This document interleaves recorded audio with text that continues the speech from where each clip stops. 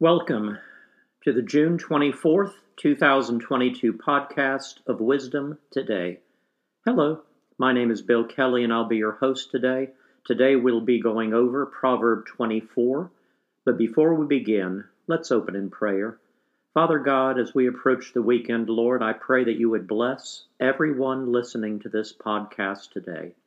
Lord, I pray that you would give them wisdom with any decision that they will be making over the coming weekend. And Lord, I pray that you would give them favor both with God and with man. I ask this in Jesus' name. Amen. This is Proverb 24, beginning in verse 1. Do not be envious of evil men, nor desire to be with them, for their heart devises violence, and their lips talk of troublemaking. Through wisdom a house is built, and by understanding it is established. By knowledge the rooms are filled with all precious and pleasant riches. A wise man is strong. Yes, a man of knowledge increases strength. For by wise counsel you will wage your own war. And in a multitude of counselors there is safety. Wisdom is too lofty for a fool. He does not open his mouth in the gate. He who plots to do evil will be called a schemer. The devising of foolishness is sin, and the scoffer is an abomination to men. If you faint in the day of adversity, your strength is small. Deliver those who are drawn toward death, and hold back those stumbling to the slaughter. If you say, "Surely we did not know this," does not he who weighs the hearts consider it? He who keeps your soul, does he not know it? And will he not render to each man according to his deeds? My son, eat honey, because it is good, and the honeycomb which is sweet to your taste. So shall the knowledge of wisdom be to your soul. If you have found it, there is a prospect, and your hope will not be cut off. Do not lie in wait, O wicked man, against the dwelling of the righteous. Do not plunder his resting place. For a righteous man may fall 7 times and rise again, but the wicked shall fall by calamity.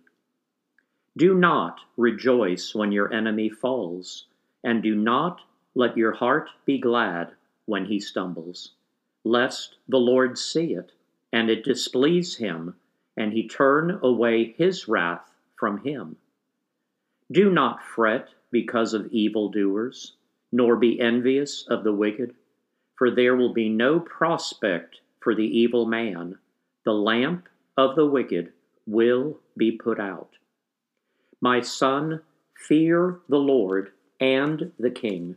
Do not associate with those given to change, for their calamity will rise suddenly, and who knows the ruin those two can bring. These things also belong to the wise. It is not good to show partiality in judgment. He who says to the wicked, "You are righteous," him the people will curse. Nations will abhor him. But those who rebuke the wicked will have delight, and a good blessing will come upon them. He who gives a right answer kisses the lips. Prepare your outside work, make it fit for yourself in the field, and afterward build your house. Do not be a witness against your neighbor without cause, for would you deceive with your lips? Do not say, "I will do to him just as he has done to me. I will render to the man according to his work." I went by the field of the lazy man, and by the vineyard of the man devoid of understanding, and there it was, all overgrown with thorns. Its surface was covered with nettles. Its stone wall was broken down. When I saw it, I considered it well. I looked on it and received instruction. A little sleep, a little slumber, a little folding of the hands to rest. So shall your poverty come like a prowler, and your need like an armed man. Today I'm just going to go over briefly verses 19 and 20. Verse 19 says, "Do not fret because of evildoers, nor be envious of the wicked, for there will be no prospect for the evil man. The lamp of the wicked will be put out." Friends, I know at times we see people who are corrupt. I can't help but think a little bit about politicians. We know that they do things that they should not do, and yet at times it seems like they are getting away with basically anything they want to. And it can be very frustrating. But these two verses very clearly tell us that we are not to fret because of evildoers, nor be envious of the wicked. I sit there and think of an example of someone breaking the law, for example, and, maybe robbing a bank and getting away with $3 or $4 million, for example. But, it may seem like they're getting away with it, and they may for a while, but I sit there and think how difficult it must be for them to constantly be looking over their shoulder and finding out, when are they going to catch me? But certainly I do not believe, even though they may have money and, may be able to get what they want to get for a brief period of time, I still think the fact that they know they could get caught at any time makes it very difficult to sleep well at night. So anyway, do not envy people who seem to be getting away with murder, so to speak. Today is Friday, and I want to try to bless you. We're going to go to the Old Testament, and it's kind of this is not a common reading. This is from the book of Leviticus, but it is chapter 26, and it's called Promise of Blessing and Retribution. And I'm going to read from verses 1 through 13, and then after that I will break it down just a little bit for you, and we'll just take it from there. I want you guys to end the week on a good note, and I want you to see that God's desire is for all of us to be blessed. Beginning in verse 1 of chapter 26. "You shall not make idols for yourselves, neither a carved image nor a sacred pillar shall you rear up for yourselves, nor shall you set up an engraved stone in your land to bow down to it, for I am the Lord your God. You shall keep my Sabbaths and reverence my sanctuary. I am the Lord."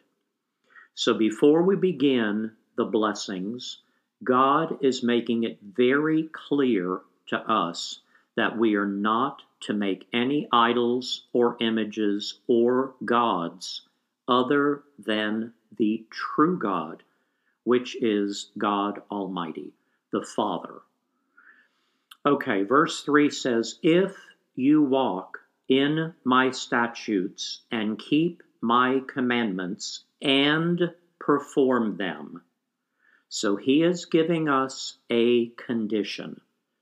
Okay, a moment ago I told you that God's desire is to bless each and every one of us. But in order to receive the blessing, you need to be living the right way. And that means not only staying within the law and not breaking the law, but also basically following the commandments of God. So once we do that, we will be blessed. Okay, in verse 4, so let's do 3 again. If you walk in my statutes and keep my commandments and perform them, then this is God's promise to us. In verses 4 and 5, first of all, he is going to meet every one of our needs. So you can write this down if by any chance you're taking notes. So number 1, if we follow the commandments of the Lord, number 1, God is going to take care of us and all of our needs are going to be met. In verses 6 through 10, God is going to provide peace for us, and we will be freed from all of our enemies. And finally, in verses 11 through 13, God is going to dwell among us. Now, keep in mind that this is the Old Testament, so Jesus has not come here yet. So everything in this particular book is based on God alone. Okay, the Holy Spirit has not yet been given to us, and Jesus has not yet come to forgive us of our sins. So this is the Old Covenant. So anyway, I'm going to read verses 4 through 13, and I would highly encourage any of you who have the opportunity to do this, that you would sit down like in an easy chair and close your eyes and meditate on the goodness of God and how he would like to bless you during your lifetime. This is verse 4. Then I will give you rain in its season. The land shall yield its produce, and the trees of the field shall yield their fruit. Your threshing shall last till the time of vintage, and the vintage shall last till the time of sowing. You shall eat your bread to the full, and dwell in your land safely. I will give peace in the land, and you shall lie down, and none will make you afraid. I will rid the land of evil beasts, and the sword will not go through your land. You will chase your enemies, and they shall fall by the sword before you. 5 of you shall chase 100, and 100 of you shall put 10,000 to flight. Your enemies shall fall by the sword before you. For I will look on you favorably and make you fruitful, multiply you, and confirm my covenant with you. You shall eat the old harvest and clear out the old because of the new. I will set my tabernacle among you, and my soul shall not abhor you. I will walk among you and be your God, and you shall be my people. I am the Lord your God, who brought you out of the land of Egypt, that you should not be their slaves. I have broken the bands of your yoke and made you walk uprightly. So folks, this is God's promise to us. If we will follow him and follow his commandments and live life the way that he has asked us to live life, then all of our needs will be met. We will be at peace and not have to worry about enemies coming against us. And you can know that regardless of what you do, God will always be with you. There is a point in the New Testament where it says, I will never leave you nor forsake you. God has no intention of leaving you alone. If you seek him, you will find him. He will always be there for you. I hope this blesses you. I know it's Friday, and I will not be back with you again until Monday. I'm just going to very quickly do a plug for my interviews on Tuesday. And right now, this is June 24th, and I will just remind you that if you have yet to listen to any of these interviews beginning on Tuesday, May 3rd, so the 3rd, 10th, 17th, 24th, and 31st of May, and in June, the 7th, the 14th, and the 21st. Please listen to these podcasts. I believe you will truly be blessed. And I believe this is the 5th Friday where I give a scripture reference or read a chapter that will really bless you as well. I will never close a podcast without giving anyone an opportunity to receive Jesus as their Lord. Now, I will remind you that Jesus not only came here to forgive us of our sins, but he also came here so that we would be made right with God. So always remember that. A lot of times the focus is always on the forgiveness of sins, and that is very important. It's actually probably as important as anything, because that is going to make sure that we are going to spend eternity in heaven with Jesus. But he has also given us the ability to come forward boldly in our prayers and not have to worry about having any condemnation. And Paul spoke of this in Romans chapter 12, verses 1 and 2. Now, if any of you have never made that decision to receive Jesus as your Lord and Savior, if you would like to do that today, I ask that you repeat a simple prayer after me. Just repeat this out loud. Father God, thank you for sending Jesus to earth. Jesus, thank you that you came to earth and you lived life and set an example for how we could live our lives on a daily basis. You walked in love, and even though you never sinned, you were willing to die on a cross for me. Since you did that, all of my sins have been forgiven. Thank you, Jesus, for saving me. I invite you into my heart. I make you my Lord and Savior.